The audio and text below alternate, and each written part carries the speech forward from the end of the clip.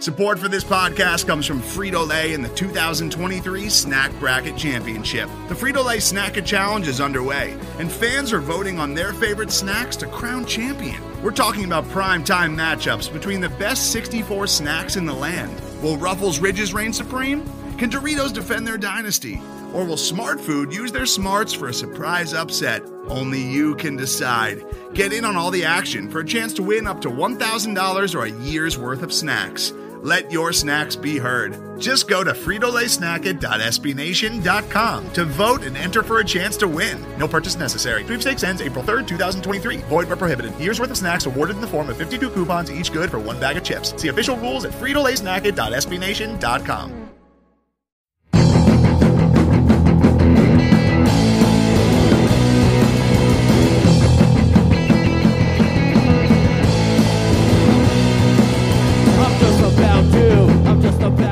Welcome to Royals Review Radio. I'm Max Reaper, the editor of Royals Review. And with baseball on pause, we have some more free time. So we thought we'd take a look back at some classic baseball films. And here to join me to review some of those films is Jeremy Greco, better known on our side as Hokaius. Jeremy, how are you doing tonight? I'm doing pretty good. Well, you've been doing a pretty good job of reviewing movies on our site in the regular series on Saturdays on your regular Hawk Talk post. So I thought we'd take this opportunity to talk about some of these films a little more in depth in the podcast, since you and I think are both you at least I think are kind of a film buff, and I'm at least a baseball film buff. So I thought we'd begin our series with the 1989 film Major League, which I think if you polled baseball fans, or maybe even the general population, like what their favorite baseball movie is, I think this would definitely be in the top three, if not the number one spot. It just seems to be like one of the most beloved baseball films, perhaps of all time. Absolutely, and from my perspective, it really started a boom in 1989 through the early to mid 90s of just baseball movies all over the place, because it did so well and it was such a popular movie. Yeah, there'd been some. I mean, I think in the golden age of Hollywood, I think there were a couple of baseball films. Like I think there was a film version of Damn Yankees, I believe. Mm-hmm. And then the original Angels in the Outfield. But then there was kind of a dry spell through the 60s and 70s. There may have been a couple of films, but certainly nothing memorable or something. Nothing that's on my radar, other than maybe Bad News Bears, which is about Little League. Mm-hmm. And then in the 80s, you had The Natural come out in 1984. And then the year before Major League came out was 8 Men Out, which is actually an excellent film by John Sayles. Right. Which also starred Charlie Sheen, who we'll see is also in Major League. But then I think Major League, you're right, that really touched off kind of a spate of baseball films. Little Big League, Rookie of the Year, Angels in the Outfield remake. And I think the way you can tell that Major League is what did it is a lot of the tropes, a lot of the things that you see in Major League that just keep popping back up in the other baseball movies. Yeah, and before they had been kind of more dramatic films, mm-hmm. and Major League said, well, baseball's a silly, fun game. Let's do a silly, fun movie about baseball. Absolutely. And it was Absolutely. very popular. So, yeah, it did kind of touch things off. So, let's talk about Major League. It's released in 1989. Interesting fact, it was the first R-rated movie that I ever saw in the theater. Ooh. I would have been about almost 11 years old, and I remember my dad took me to go see it because he really wanted to see it. And it's an R-rated movie, but it's just because there's a lot of bad language, a lot of SHs, a lot of F-bombs. It is a weak R-rated movie, if there is such a thing. But as far as like, there's no violence, obviously, and then right. There's no nudity really. You see a couple images of like naked women on magazines and a cardboard cutout.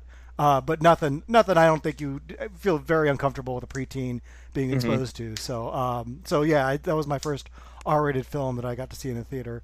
It cost $11 million to make at the time. It grossed $49 million, which I think at that time you consider that a pretty modest hit. It certainly reached the psyche, I think, of the American population. Yeah. Generally, the rule of thumb is that if a movie makes more than twice what it costs, then you're doing good. Yeah. Because you gotta, once you account for what it costs, and then you gotta account for the advertising, and then anything beyond that is profit. Well, and I'm kind of surprised it costs so little to make, because you have some decent names, and we'll get to the cast in just a second. But Charlie Sheen, obviously, was probably a pretty big name at that point. You had to get licensing from Major League Baseball, which I'm sure that took some negotiations because it wasn't exactly portraying Major League Baseball in like the respectful right that I'm sure they're used to. And they had to use, Major League Stadium. So I'm sure it probably cost a decent amount, but they certainly recouped their money. And they saved some money by, being a baseball film. It's not going to have the special effects that a lot of the big blockbusters these days have. So that helps too.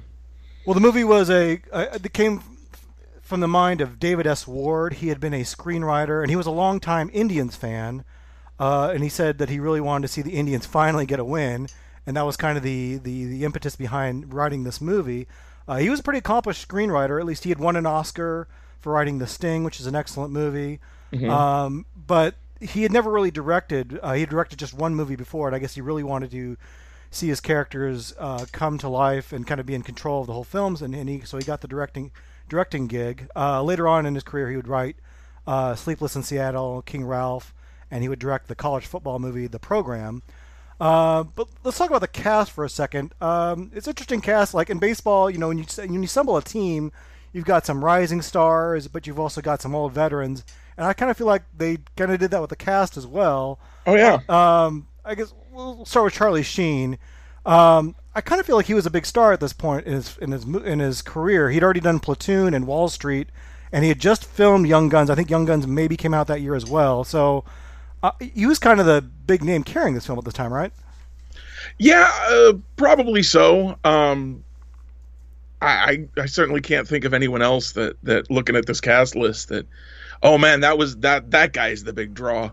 It almost does feel a little bit like you were saying, like they just kind of went out and got some has-beens and some never-weres to try and fill out their movie cast about a bunch of has-beens and never-weres.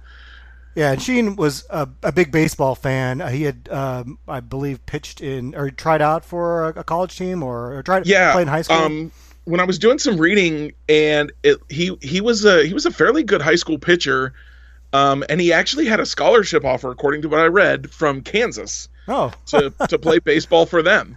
And he ended up turning it down, but his fastball could reach 80 miles per hour, which made it a little bit easier for them to simulate the fastballs that he throws in the movie, because it's easier to make 80 look like 100 than it is 60. Yeah. Well, yeah, he certainly I think beats out Tim Robbins as far as believability for an actor on the mound. But yeah, he really does hold his own as a baseball player. And he, like I said, I mentioned 8 Men Out. He had played a baseball player in 8 Men Out as well. So he certainly played he'd played the part before, and I guess when he got the script, I guess he just jumped at the opportunity to play baseball because it had kind of been a dream come true for him. He'd always kind of imagined what his life would be like as a professional player, and this is his chance to kind of do that. So, yeah, he definitely held his own. And I think he was kind of the draw at this time. But it's a pretty good ensemble cast. You also have Tom Berenger, who had co-starred with Sheen in Platoon, the Vietnam War pick. And he had done some decent movies in the 80s, like The Big Chill, I think was his big movie. Didn't really do a whole lot afterwards. He's had a decent, nice long career, kind of finding work, but mostly in kind of B movies or westerns or that you won't see in your big multiplex. You got Corbin Bernsen, or I guess we should say they are. Charlie Sheen obviously is Ricky Vaughn. Tom Berenger is a catcher, Jake Taylor, and then we have Corbin Bernsen as Roger Dorn, kind of the big free agent third baseman who. He had been a TV star at that point on TV's LA Law.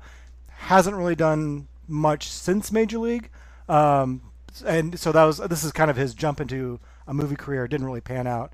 And then you have an up and coming young actor named Wesley Snipes, who to that point hadn't really done much. He'd been in Michael Jackson's music video for Bad. He had done the football film Wildcats with Goldie Hawn, but he hadn't really done much. He was kind of unknown quantity, and he kind of is the surprise star, kind of steals a lot of the scenes he's in. Yeah, everybody likes the quirky, speedy guy, right? Royals fans should be pretty familiar with that idea with Gerard Dyson. And so he brings that in, and he even has a cool moment. His introduction in the movie as a baseball player is they're doing some sprints warming up in spring training, right? And he comes out there and in his pajamas. Everybody else is in their spikes and uniforms. He's in his pajamas, and he starts when the other guys are halfway to the finish line, and he beats them both. And just kind of shows off just how fast he is, and it just seems, oh, that's so cool. And then, a Royals fan, I think it comes down to that whole underdog thing, that again, Royals fans, but all baseball fans are really kind of familiar with, where as far as this is a team of underdogs, here's a guy who didn't even get invited to camp, and he somehow kind of BS'd his way onto the team and ends up being the opening day leadoff hitter for a major league team. So it's even just at the very beginning of the movie, that's kind of a fun underdog story.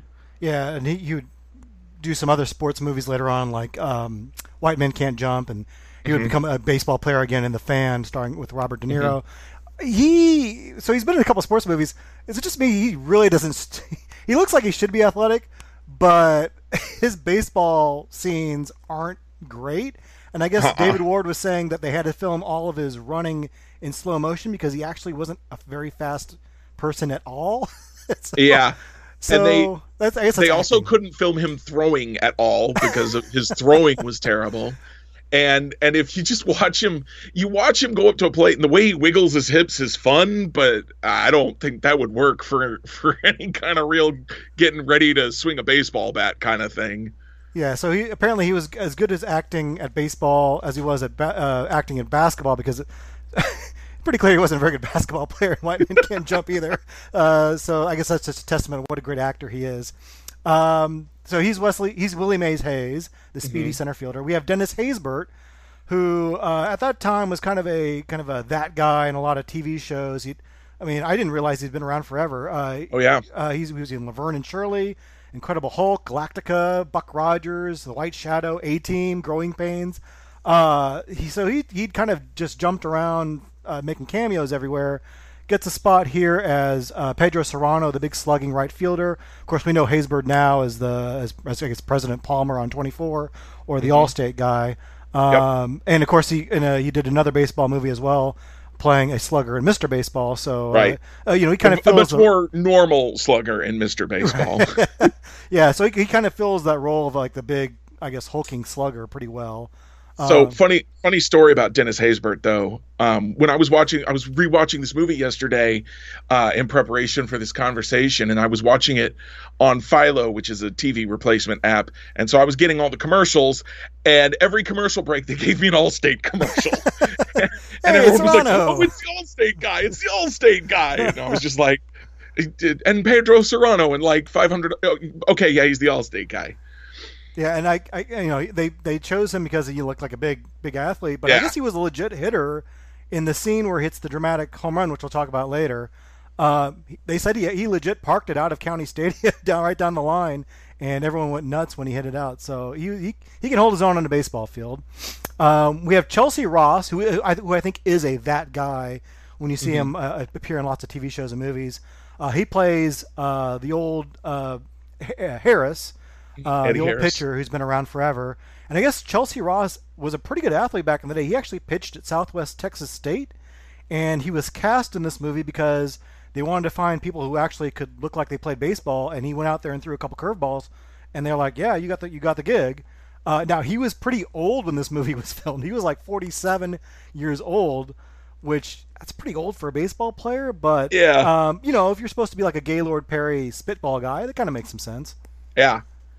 Yeah, they absolutely gave him the perfect role for a man of his age to try and play, where he was with all the different creams and substances he was using to try and make sure he could stay with it. Yeah.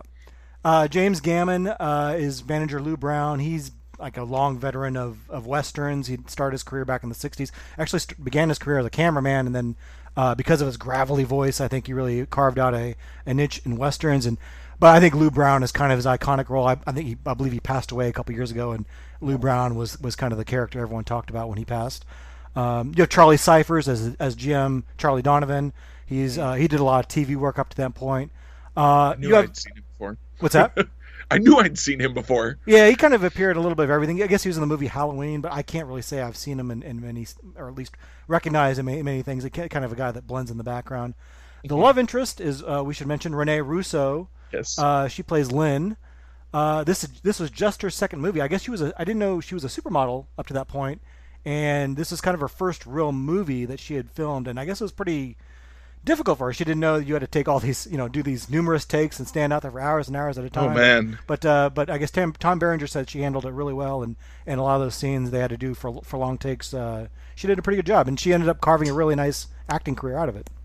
Yeah, she's pretty good in this movie for coming into it not knowing what she's going to be doing.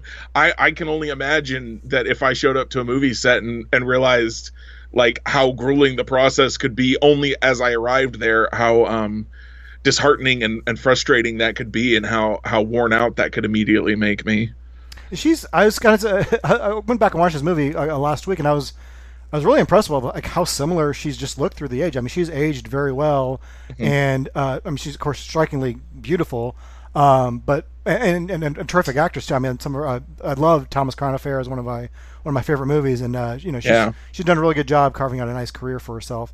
Margaret Whitten, I guess, is the only other significant female role in this movie. She plays owner Rachel Phelps. I only really know her from being in The Secret of My Success. She's the one that pursues Michael J. Fox's career. She had a pretty short career, but I guess she did some TV and theater afterwards, and ended up being the president of her own film company. But apparently she was one of the biggest baseball fans out of all the cast. She actually knew more about baseball than a lot of the guys, and she was actually a Yankee season ticket holder. So it's kind of ironic. She's the one that's kind of portrayed as maybe being not interested in winning, when she was actually the one that probably cared a lot most about winning because she was the Yankee season ticket holder. Right. And then finally, we got Bob Uecker, who plays broadcaster Harry Doyle. Uecker, of course, is a former Major League player for 6 seasons. He appeared on The Tonight Show a lot with Johnny Carson, and kind of carved out a niche as a baseball funny man, and that he kind of parlayed that into a TV and movie career that included, of course, the 80s sitcom Mr. Belvedere. But he's also actually been an actual broadcaster for the Milwaukee Brewers for many years, and so they based on his funny Miller Lite commercials and his work on Mr. Belvedere and his broadcasting. Or I guess the director David Ward didn't even know he did work for the Brewers, so they cast him as a real broadcaster and in the movie. And I guess he kind of made up his own lines as he went. Like they just kind of told him just go, just say, just be funny, and he ad-libbed a lot of that stuff on the spot. And it's some of the most memorable lines, I think. Even whatever's funny is almost certainly ad-libbed by him, according to everything I've read and seen. He's just a funny guy, and he knows how to call a baseball game, obviously, because he's been a real baseball broadcaster, even though they didn't know him when they hired him. So they just tell him, I feel like you could just tell somebody like that, here's the action, just call it like you would if the team wasn't going to fire you for saying something ridiculous. Well, and I think that kind of is part of why this movie is so beloved is, when you have a baseball guy making jokes about baseball, I think it rings really true to baseball fans. It's absolutely that's part of why I think it resonates so well. Whereas if you had a comedy writer who didn't know that much about baseball, they would probably make a joke that was funny, but you'd be like, well, that doesn't really fit. Yeah, it gives it a real sense of authenticity when the guy who's relaying the action to you is someone who knows what he's talking about. And especially with the ability to ad-lib they gave him, I don't know. I can't say that for sure he fixed some errors that they might have had, but it wouldn't surprise me if I found out at some point that they were like, and this happens. He's like, well, that doesn't really happen in baseball, so we should do this instead, something like that. And I think it helped that Ward himself was a baseball fan. I guess he wrote either all the movie or most of the movie himself, so you didn't have someone who didn't know a lot about baseball. Because I think that's where a lot of these 90 movies that you talk about kind of fall short a little bit. Like Rookie of the Year, I remember there's just some glaring plot holes that don't make any sense to a sophisticated baseball fan, someone that knows a lot about baseball. Whereas Major League, I think it pretty much, they're being silly, but it's pretty plausible that could happen. I mean, he actually based Rachel Phelps on Twins owner Carl Pohlad, who was very stingy in the 70s and 80s and was always threatening to move the Twins somewhere else. And certainly we know a lot of owners have been like that throughout the years. Mm-hmm. Yeah, and that sense of authenticity, I think, is from the writing, from the broadcaster, and like you said, from Margaret Whitten as the owner, and we talked about some of these guys have done other baseball movies both before and after, and some of these guys had played baseball. The two pitchers, Chelsea Ross and Charlie Sheen. So there's a lot of baseball knowledge in this movie, and one of the biggest things that writers run into, it seems, is they don't have enough direct experience with the topic that they're writing about, and you end up with things that just don't make sense to people who do know what they're talking about. So yeah, it really all just kind of comes together for this movie in that way, with all that knowledge combined. Well, let's go over the plot a little bit, and we can kind of pick it apart from a baseball standpoint, but also just give me your thoughts or what you remember about the film. But the movie starts out, first of all, the score too, I think, is fantastic. It's of course legendary film composer Randy Newman.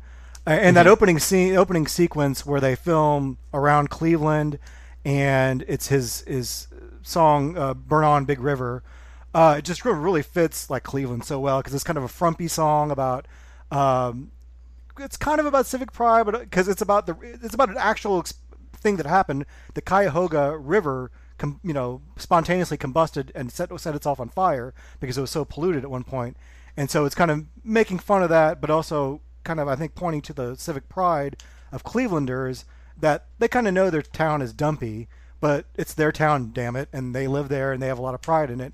I'm sure that is a feeling that many cities feel. Mm-hmm. I bet you could find Kansas Cityans who are like, yeah, Kansas City isn't LA, but it's my town, right? Kind of feeling. And other all kinds of cities probably have that. So that yeah. Sorry, go on. I was trying to. It's because like that inferior, that chip on your shoulder. It's like, you can't say that about my city. Only I can say that about my city. Exactly. Yeah. Well, I was gonna say though, when this movie came out, like my dad did a lot of business in Cleveland, and he would go to Indians game all the time. And of course, back then they played in 70,000 seat municipal stadium, which is cavernous, and only a couple thousand people would show up. So he'd be one of just a couple dozen people, it seemed like, at the games. But he did so much business there. At one point, we were going to move to Cleveland. Like, we kind of said, okay, look, we're going to move, and we're moving to Cleveland. And I remember telling my baseball coach that, and he laughed. He's like, Cleveland's a joke. You're going to live on the lake, a mistake on the lake. And fortunately, we ended up not moving to Cleveland. But yeah, that was kind of the thing about Cleveland at the time. This is before their downtown revitalization. This is when the Indians, and this is what I watched this with my kid last week. I had to explain to him, like, the Indians used to be really, really bad. Like, yeah, like they've been to 3 World Series in the last 25 years, so you kind of forget that. But from 1955 to 1989, when this movie came out, really past that a little bit, they were not even close to competing for anything. Like, they were just a dreadful, dreadful franchise. And Joe Posnanski grew up in Cleveland. He's written so eloquently about this, but they were just laughably bad for like 3 decades. And I think we kind of forget that now. But I think they kind of capture that right from the get-go with the spinning newspaper montage of like, look, this is a really bad team. They've been a bad team for a long time, and I think it sets the stage really well. So we begin with the opening. The kind of the first real scene we get is we find out the owner of the Indians has died. He has left the team to his wife, who is a former showgirl named Rachel Phelps.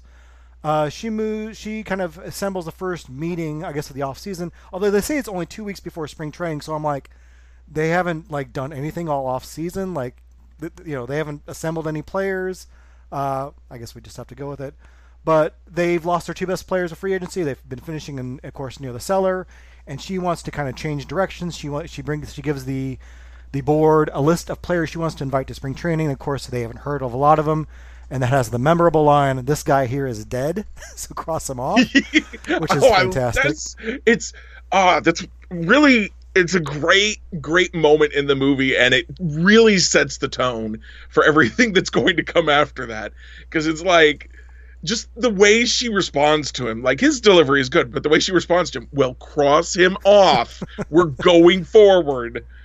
It's just one of many quotable lines in the movie, and I think it's so quotable because, first of all, it's funny, but second of all, they cover like all aspects of baseball. So you can use this line when like your own team is talking about bringing guys into spring training.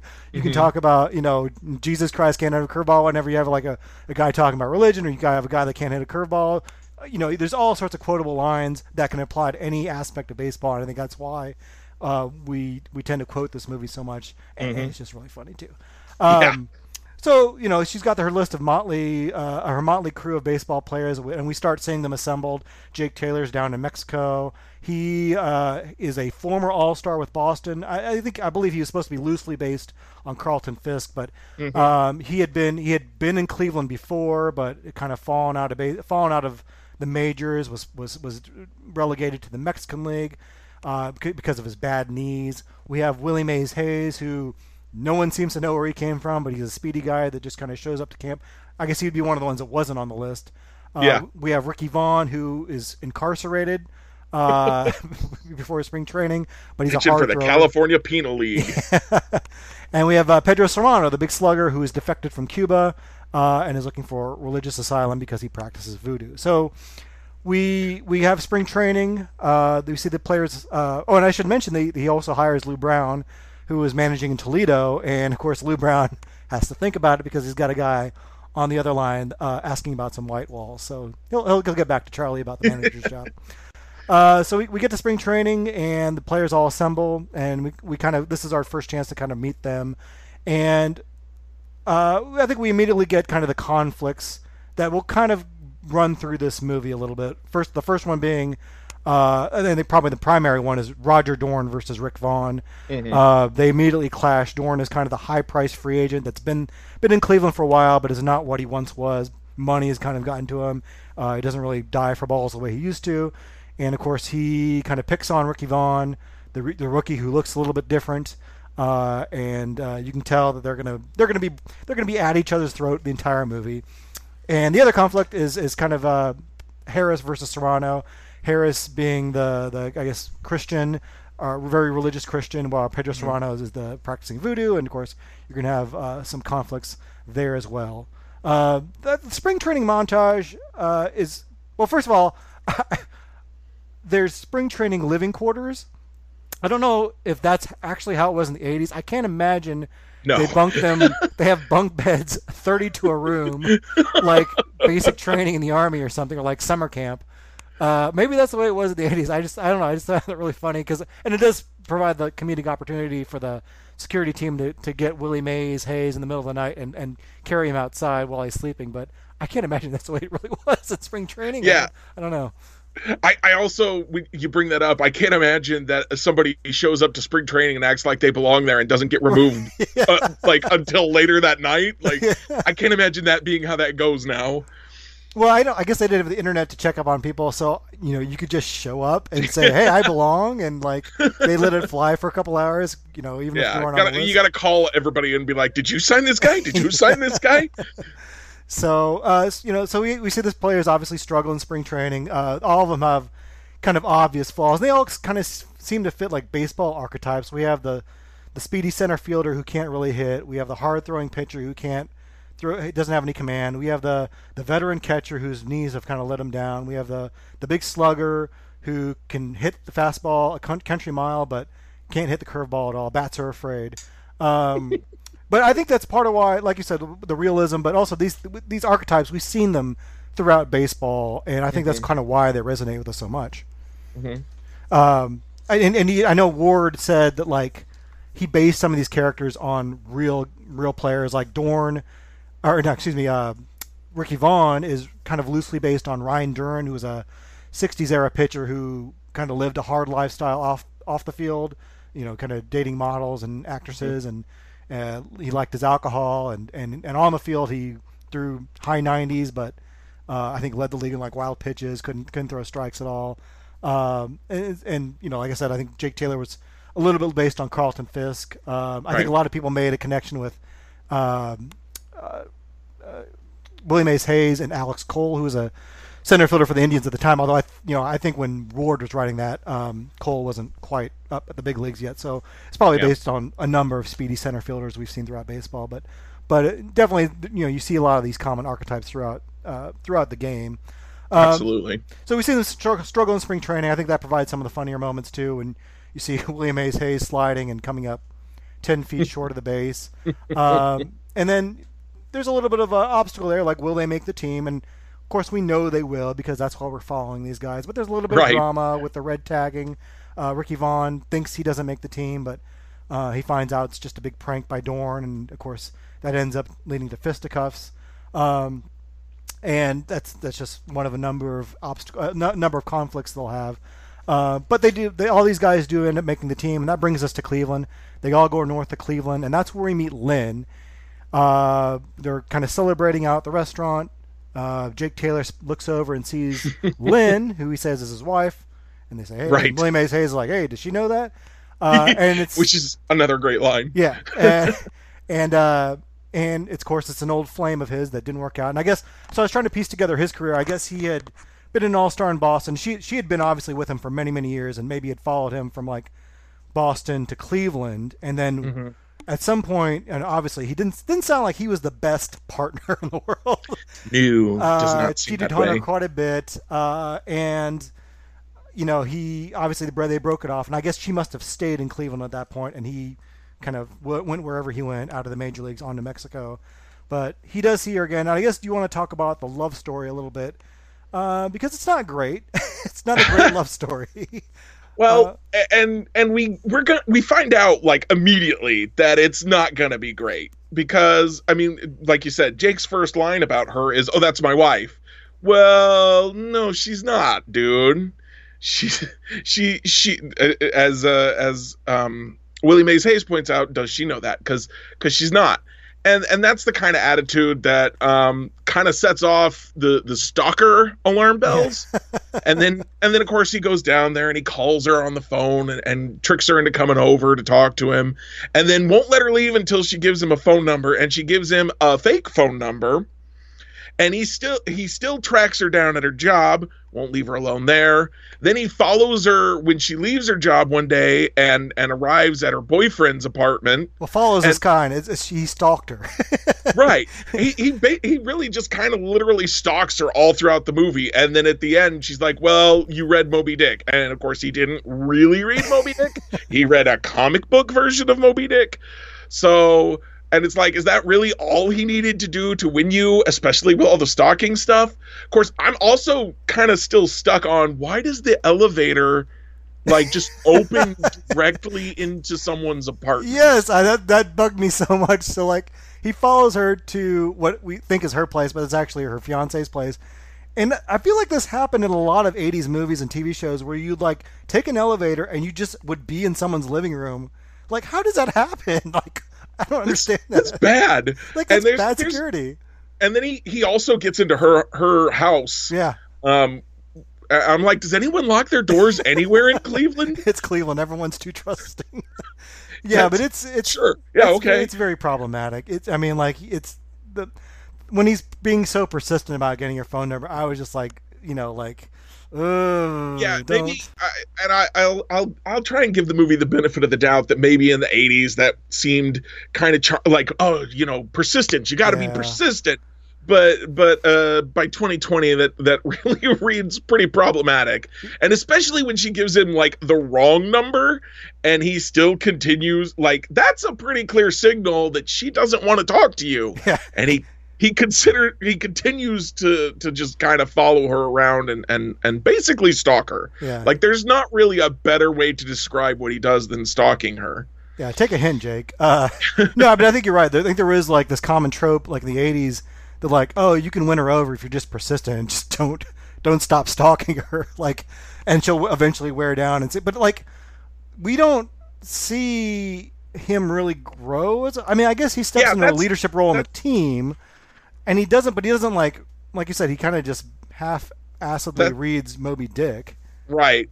And that's kind of an issue with their romance. Even if you take away the stalking, like what does Jake do that makes anyone, Lynn, the audience, anybody think that he is now worthy of her?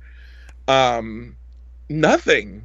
He plays baseball. He becomes, and he doesn't even really grow as a baseball player. Like I don't really recall a moment where he's like, oh, I really got to change my perspective in this way.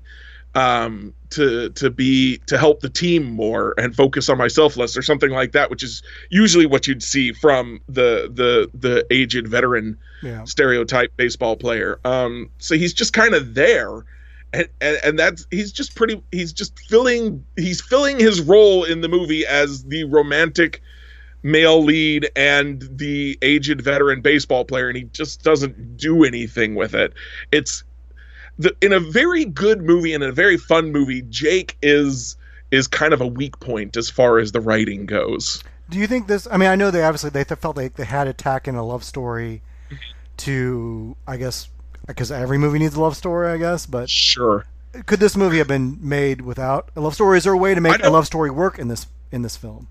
I really think that if you cut the love story out of the movie, it loses nothing but runtime. Yeah. There was a version of the movie that they were working on where the movie was actually going to end on a marriage ceremony between Jake and Lynn, and they cut that out because it was taking away from the baseball, the winning of the division. Yeah. So in that sense, it's like you're onto something there with Jake and Lynn stuff is taken away from your baseball. Yeah. Just go a little bit further maybe. But I feel like there could be a way to do it if it was if you spent some more time on it and you had less stalking and you had more Jake realizing like what a jerk he'd been and and kind of just being more generous and less selfish, and not to Lynn but to the team and to maybe the community where she can see him and then kind of fall back in love with him that way. I think that kind of love story could work if you were like going to remake Major League for 2020 for whatever reason. Not that I'm suggesting that that's a good idea. They have suggested that. I mean, and Ward said he's up for it, and some of the actors have said they're up for it. I mean, it's not the worst idea I've ever heard, but to just as a spoiler, I guess, does this movie hold up outside of the Jake and Lynn romance? Yeah, it really kind of does.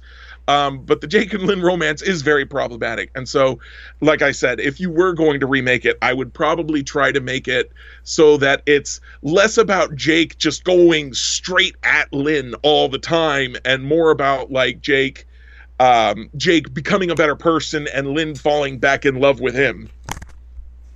Let's take a quick break, and when we come back, we'll talk about the beginning of the regular season in Major League. So we get to opening day, and one of my favorite scenes is when the players take the field, and Harry Doyle, of course, is hyping up the team. And it reminds me of so many Royals seasons where, you have Steve Physiak or whoever was the broadcaster at the time saying, how into the team the fans were. And, of course, Cleveland loves their Indians, and he puts the microphone out as the team takes the field, and you hear just a smattering of applause, and there's like a few dozen people in the seats. That's a great scene. Yeah. But yeah, obviously the Indians are bad. They're really bad. No one comes out to see them. They play the Yankees, who are kind of the villain in this movie for good reason. And they hold their own for the first couple innings, but eventually Ricky Vaughn comes into a bases-loaded situation. Probably not the best way to handle your rookie pitcher, to be honest, Lou Brown. But he comes in to face the reigning MVP, Hayward, who's actually played by former Major League pitcher John Vukovic, who wasn't a hitter, but he looked like one. He played the part really well, but he was actually a really good pitcher back in the day. And, of course, gives up a grand slam to Vukovic, and the following batter he hits, which causes him to be tossed out of his very first big league game. And it's kind of setting up the obstacles the Indians are going to have early on. Mm-hmm. And we see them struggle early on. They're dropping fly balls, they're making errors. Dorn can't go to balls to his left. Taylor's still struggling with his knees. But they kind of turn things around a little bit. The players start to improve, which only. Well, I guess we should have mentioned the whole plot, which I skipped over. That is, Rachel Phelps has assembled this team not to be good, but she has assembled this team to be so bad that she can lower attendance to the point where she can move the team to Miami, which actually is a very plausible premise, I think. Yep. We've seen a lot of owners, I think, try to do something like that. It's like Charlie Finley. That's where that Minnesota owner you were talking about earlier threatened to move the team. Mm-hmm. and it was long a popular destination until they actually got an expansion team there. And we saw that fans won't come out to Miami as well. So. But it's interesting. I guess I never knew this, but they actually filmed a scene at the end where Rachel Phelps does a plot twist, and then she talks to Lou Brown and says, "I didn't really want to move the team to Miami.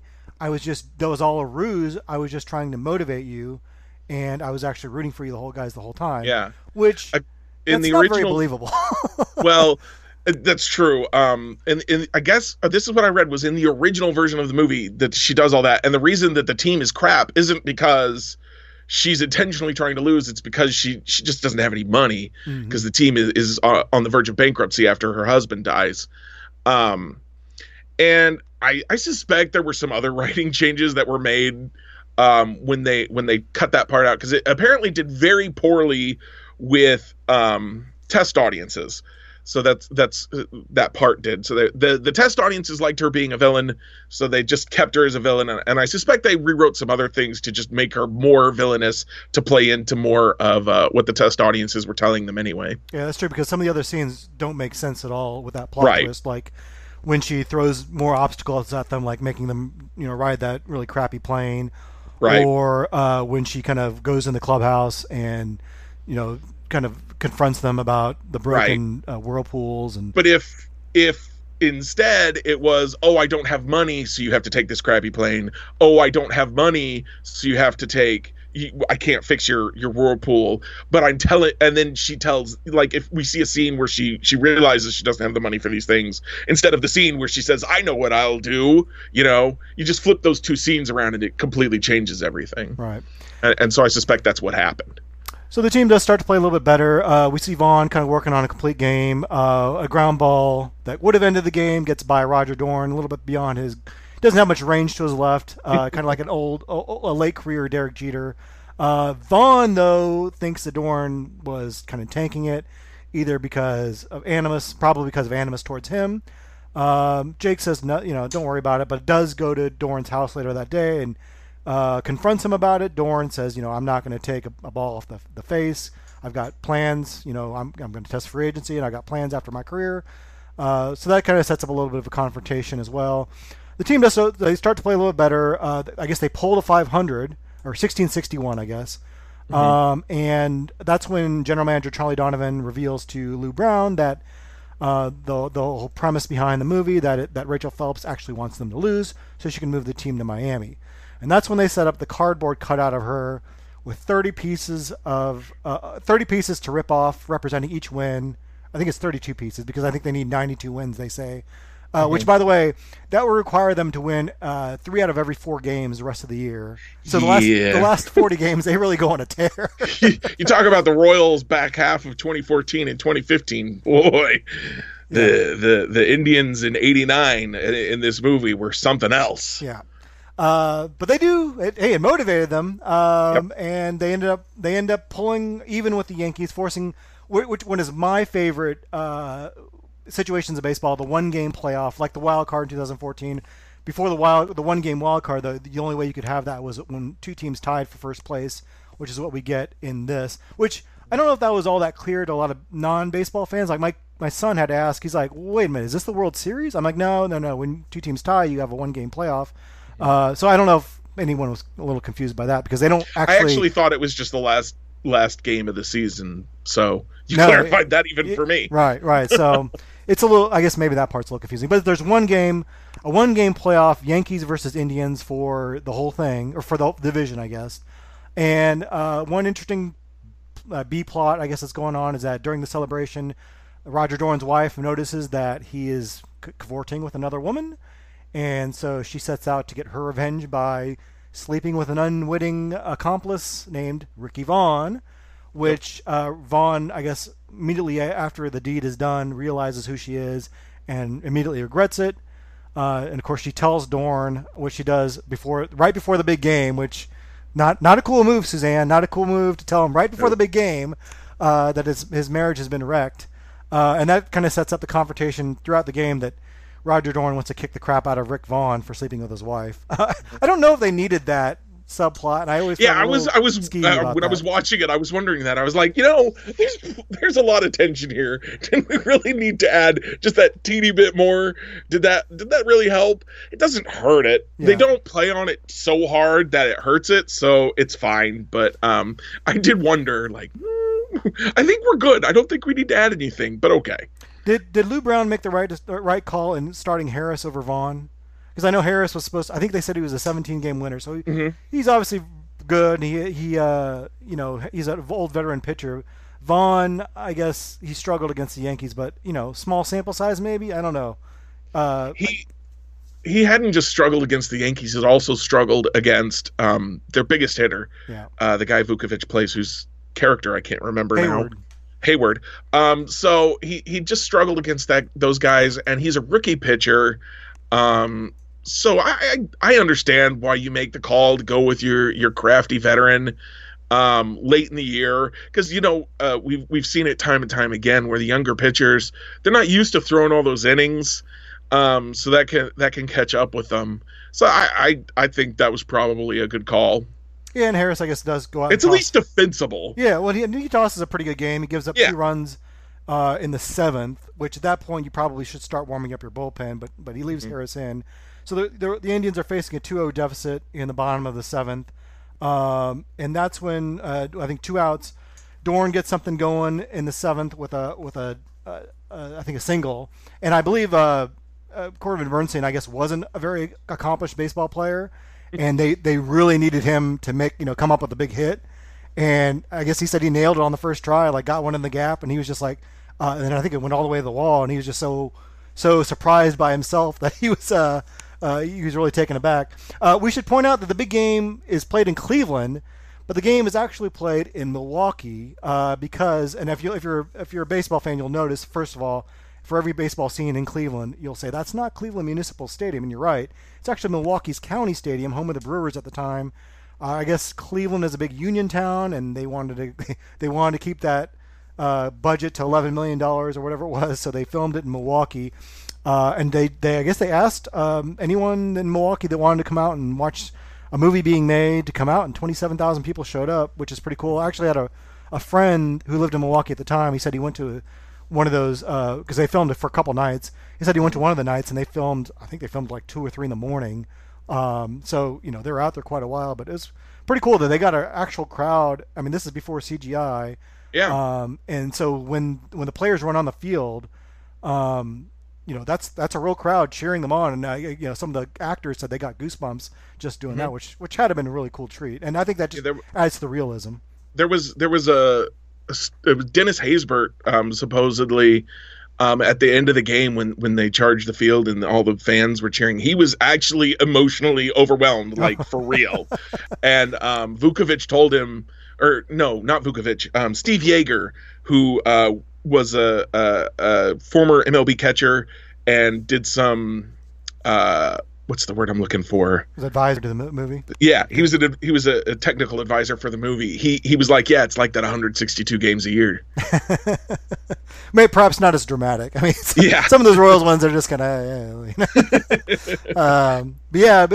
So I think that's a small little detail that does take away from the realism, just because you're like, that's not Cleveland Stadium, but we can deal with that. They did at least cover up some of the Brewer signs, but you can tell the difference. Anyone that's seen the American and I think League there's games. one shot where you can see it's the Billy the Brewer mascot or whatever, and if you're looking for it.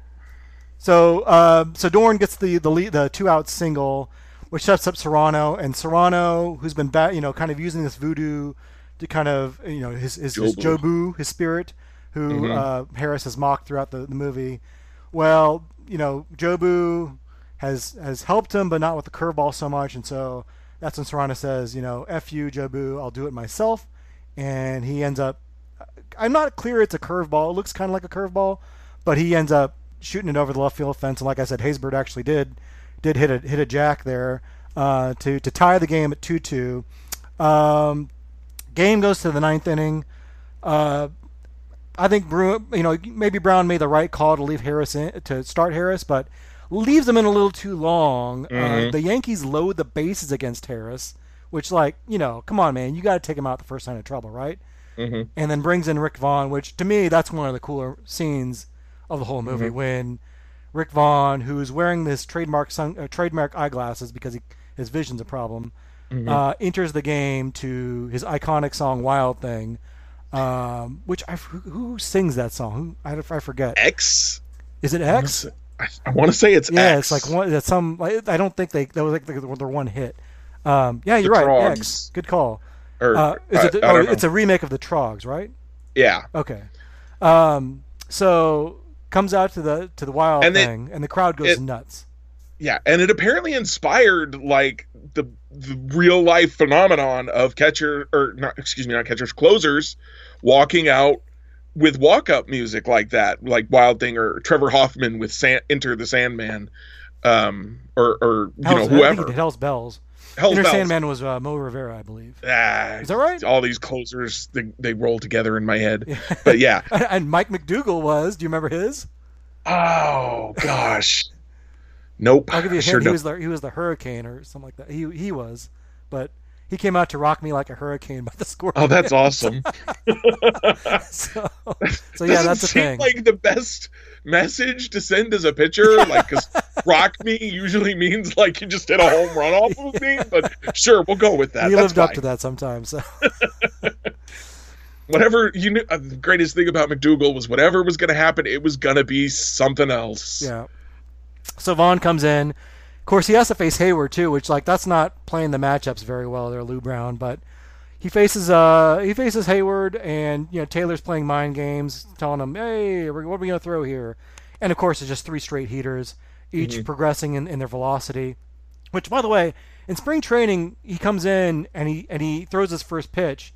And I was, I hadn't seen this in a while, and I'm like, okay, well, how hard does he throw? It's 96, which that's good, but it's like, and I think baseball is just a lot different now. Like back in the day, it probably was a really impressive thing, but now it's like, man, everyone throws 96. Yeah, if you don't throw 96, you better have something. Right.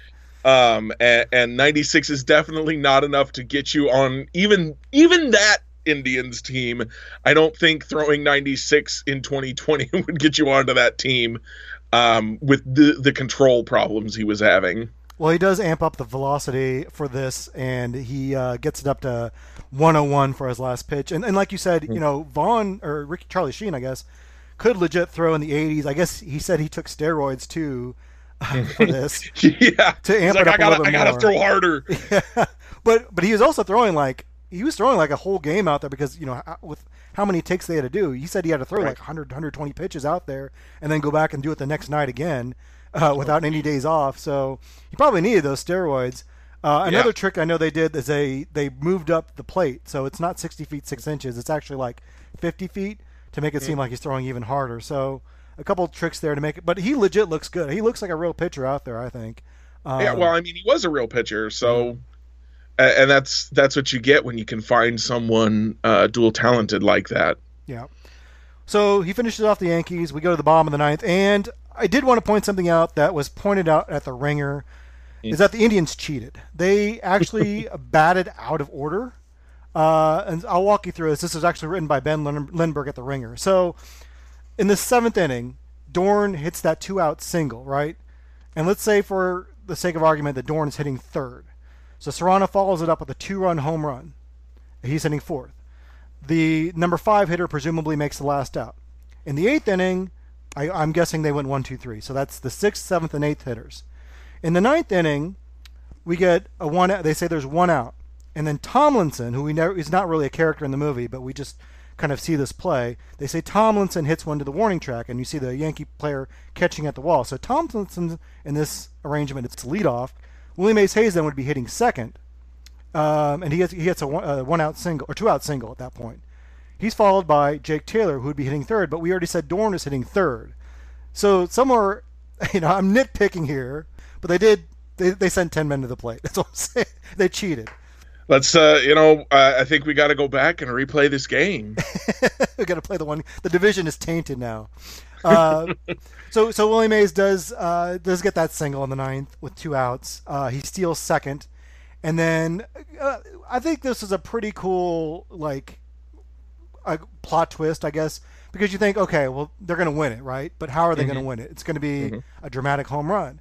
And Jake Taylor kind of sets up that drama by calling a shot like Babe Ruth did in the World Series way back in the day. At least the apocryphal story is that Babe Ruth called a shot. Right. But instead, and of course, the first pitch, I love the realism is that the first pitch is right at his head, which is exactly what a pitcher would do in real life.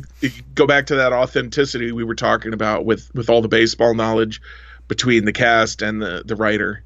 Yeah, and so once the Yankee pitcher who's the Duke, who their closer, he said the next offering, Taylor lays down a beautiful bunt, much to the surprise of the Yankees infielders, and this is the last out, so he's got to beat it out, and he's got those bad knees, but he hustles down the line, he beats it out, and Willie Mays Hayes is circling third. And with Eric Hosmer abandoned, makes a break for home. And, if Hayward makes a good throw, maybe gets him. But he's kind of the progenitor to Lucas Duda and doesn't make a great throw. And Willie Mays Hayes is safe. And the Indians win the division. And they all celebrate in the field. Everyone runs in the field. Everyone celebrates. And, of course, Jake spots Lynn. And I guess she doesn't have a ring now. And she's not engaged. And that's kind of how the movie ends. We never see them in the playoffs. We don't know how it ends. But I think at this point, all we want to see, yeah, I think at this point we just want to see them win. End up first place for a change. Yeah. So that's how the movie ends. But just kind of what are your big thoughts about the big game? It's a lot of fun. The atmosphere does end up feeling very playoff like, and I guess that goes back to that authenticity. One of the running gags with Harry Doyle throughout the entire movie is that he's drinking whiskey. He loves his whiskey or whatever it is he's drinking up there. And he's doing that all throughout the season. And at first it's because the team is so bad and he can't stand being there. But then it's like, well, he still just loves his whiskey so much he'll still dab it behind his ears and stuff. And he's stone cold sober for this, and he announces this game like he is announcing the real playoffs with just all that vigor and excitement. And I can't help but go back to Angels in the Outfield, which I just watched and wrote about a couple weeks ago, and how the announcer in that game is rooting against the Angels for silly reasons. But he's not calling the game like it's an important playoff game. He's calling it like, I hate this team, I want them to lose.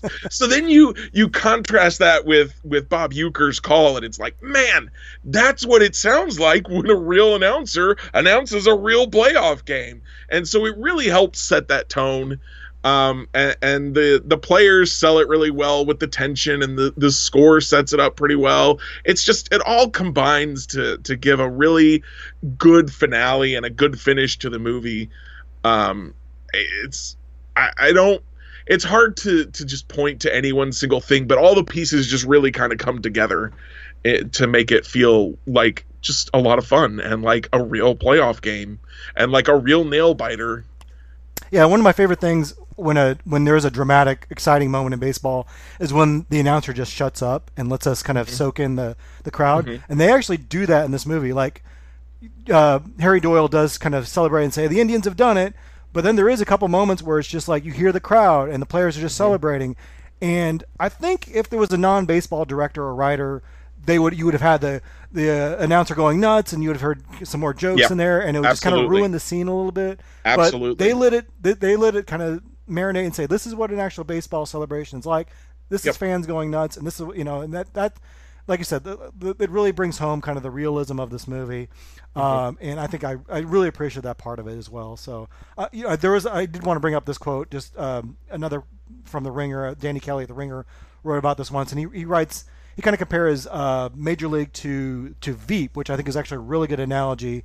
He writes, quote, "The examples are often over the top, but still feel strangely authentic, much like how Veep portrays a more realistic version of Washington, D.C. than House of Cards does.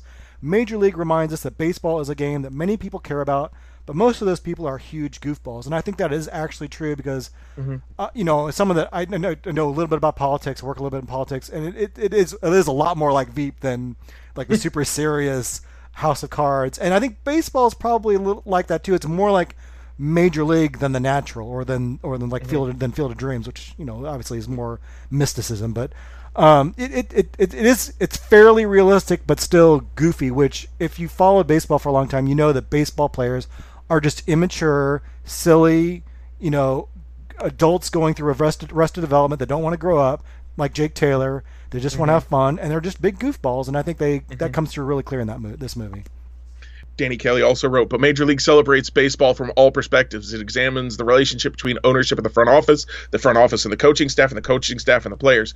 And so you were talking about the iconic song at the beginning of the movie and the newspapers and everything, but we also get like some quick snaps from different groups of fans and the grounds crew, and we just kind of get a perspective of this team, and as the movie goes on and the team gets better and gets worse, we see those quick snaps more and more from just all the perspectives of a baseball team, and I think that helps add to the feeling of not just authenticity but involvement, because like we're all familiar with one of those groups, right? So we can kind of see ourselves in it. Yeah.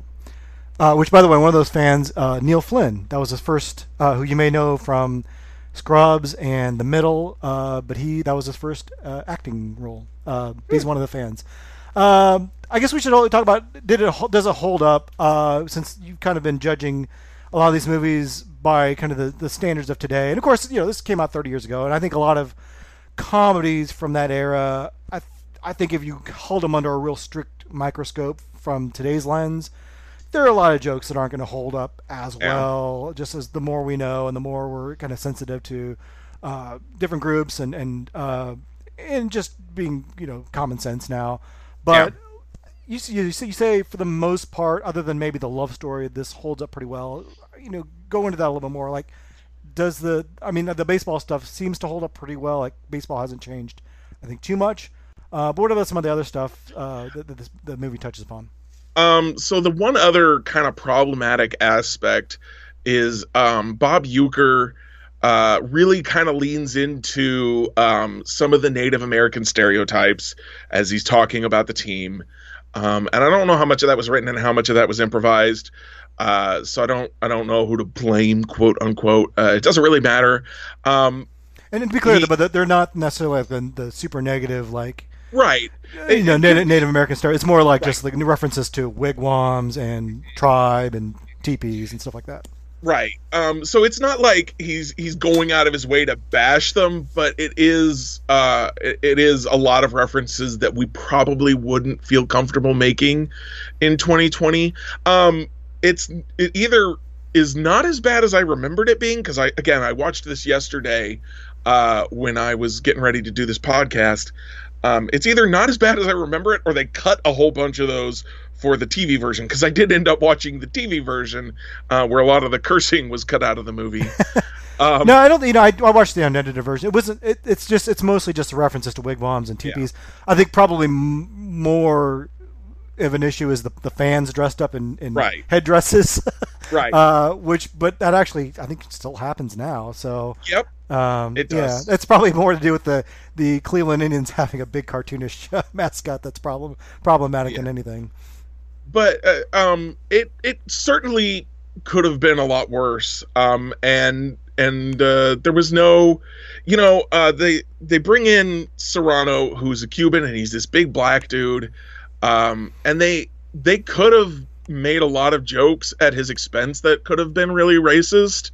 And they didn't. Like, I would have expected them to in the 80s, and they really didn't.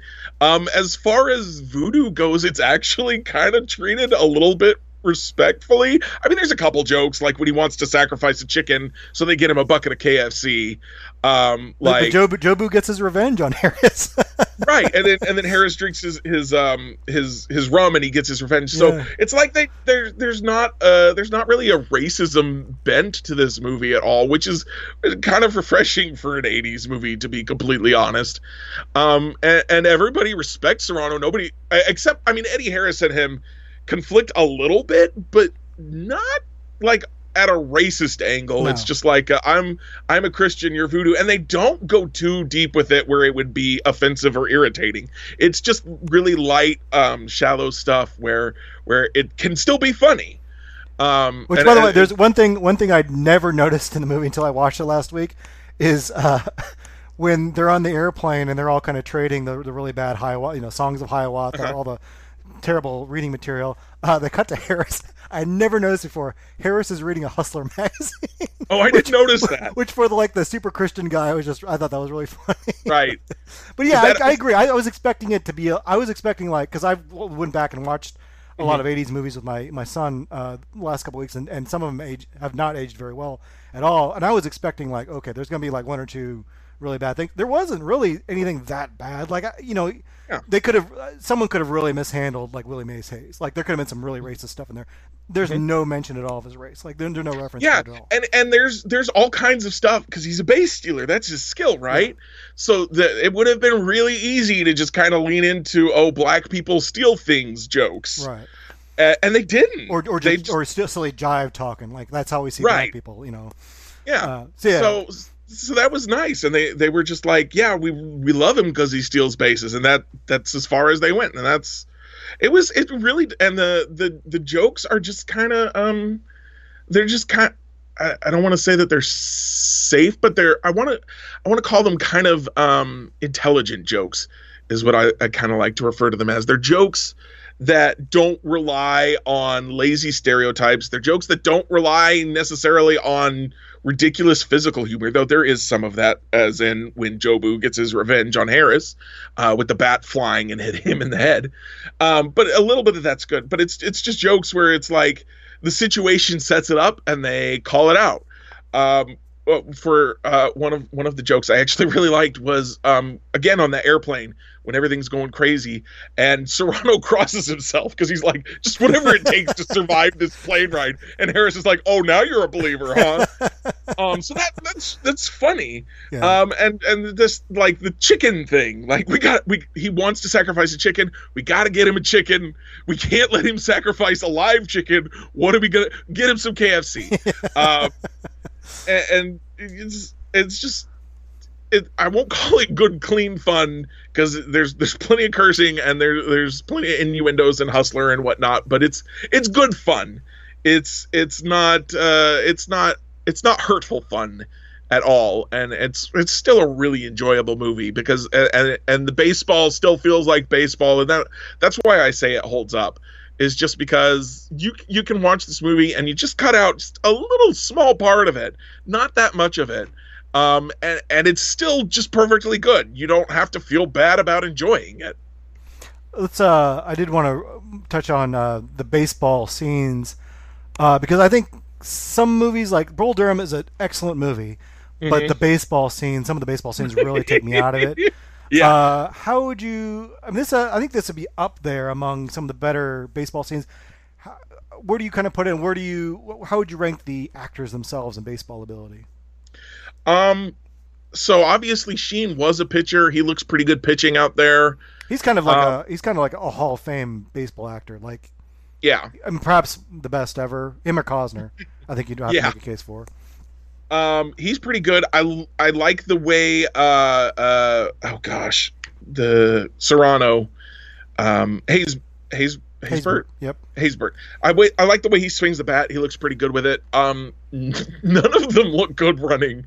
None of them look great throwing. Obviously they all look better than Wesley Snipes because they were willing to show them throwing.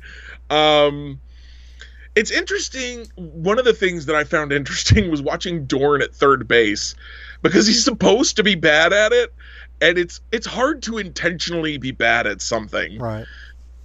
So he really gives a pretty solid effort of being bad at third base, but he's supposed to be. Right. Not in a sense of oh well, that looks really bad, even though they're trying to tell me it's good.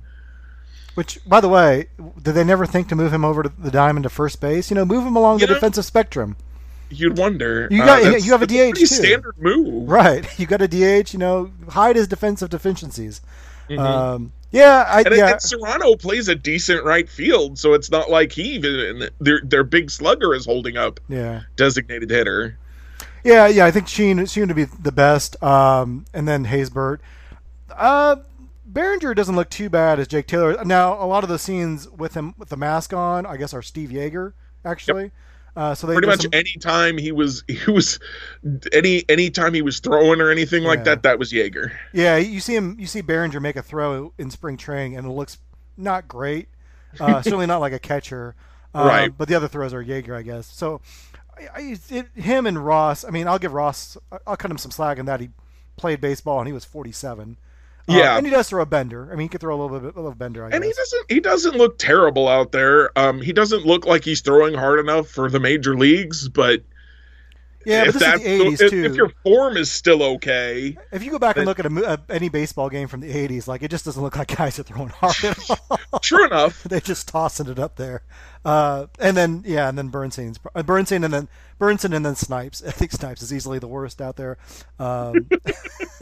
Although he made the pop-ups look believable. So, I guess kind of wrap things up. Why do you think? I mean, we talked about, I guess, why the movie's been so beloved. I guess because it's just so the realism and just it encompasses all aspects of baseball. Where does it kind of rank on your list of all-time baseball movies? I mean, I'd expect it's probably in the top 5. Is it number 1 or? It's up there. Just off the top of my head, especially among the movies I've watched recently, it's got to be number 1, number 2. It's right up there with Mr. Baseball, which is a movie that I loved as a kid, and I was super happy to rewatch a few weeks ago when I started doing the writing and realized, hey, this movie holds up pretty well, and I can still love this movie. So those two are both pretty high up there for me. I'm gonna need to. It's been a long time since I watched baseball movies, so I'm looking forward to continuing this series on the articles and in the podcast to just keep watching some baseball movies and remind myself which ones I love, because I probably would have said Angels in the Outfield is up there. And it's not a bad movie, but it's not good enough to really hold my interest as an adult the way it did as a kid. Mm-hmm. The baseball's just not good enough. You kind of need two divisions. You need like a movie for adults division where you have your Major League and Field of Dreams and Bull Durham, and then you a kid division where it's like, okay, Angels in the Outfield, Little Big League, Rookie of the Year, those kind of films, because they're really different. Absolutely, and I think that Major League and Mr. Baseball are both so high up for me because they're happy movies all the way out throughout, even like when there's conflict, because they're comedies. So they make me feel better about life, and then they end on high notes. Whereas something like Bull Durham kind of ends on a low note a little bit, where Newt gets promoted to the big leagues, but Crash, is kind of out as a baseball player, which is kind of a bummer. And then, Angels in the Outfield is actually kind of a bummer for me because movie. Angels, they win the division. They say they win the pennant, whatever. They win the division, but like, oh, by the way, Tony Danza's gonna die. And I wrote I can't. Did I write about that in my article? I can't remember. I was like, why did you do this to me? Because that's all I can think about whenever I think about that movie, and that's been true since I was a kid. Like, why? This doesn't add anything to the movie. It just makes me sad. Yeah. Should we mention that there's a sequel to this? Yeah, we should. I watched the sequel today, actually. I'm looking forward to either discussing it with you or writing about it. Matthew Lamar actually said it was his favorite baseball, or one of his favorite baseball movies, which... Yeah, there's a lot of stuff to talk about there. We'll have to do that for another podcast. Yeah, we'll save that for another pod. Well, hey, it's been a lot of fun talking about Major League with you, and definitely check out Jeremy's reviews. He's got a bunch of them already. Angels in the Outfield, 42. What are some other movies? Mr. Baseball and yep. Bull Durham. Bull Durham, yep. So excellent baseball films, and hopefully we'll get a chance to talk about those films as well. But in the meantime, thanks so much for coming on and talking about Major League. Thank you. I had a great time. Well, cool. Well, that'll do it for us this week. Thank you to our readers and listeners for visiting our site, and we'll talk to you next time. Hey!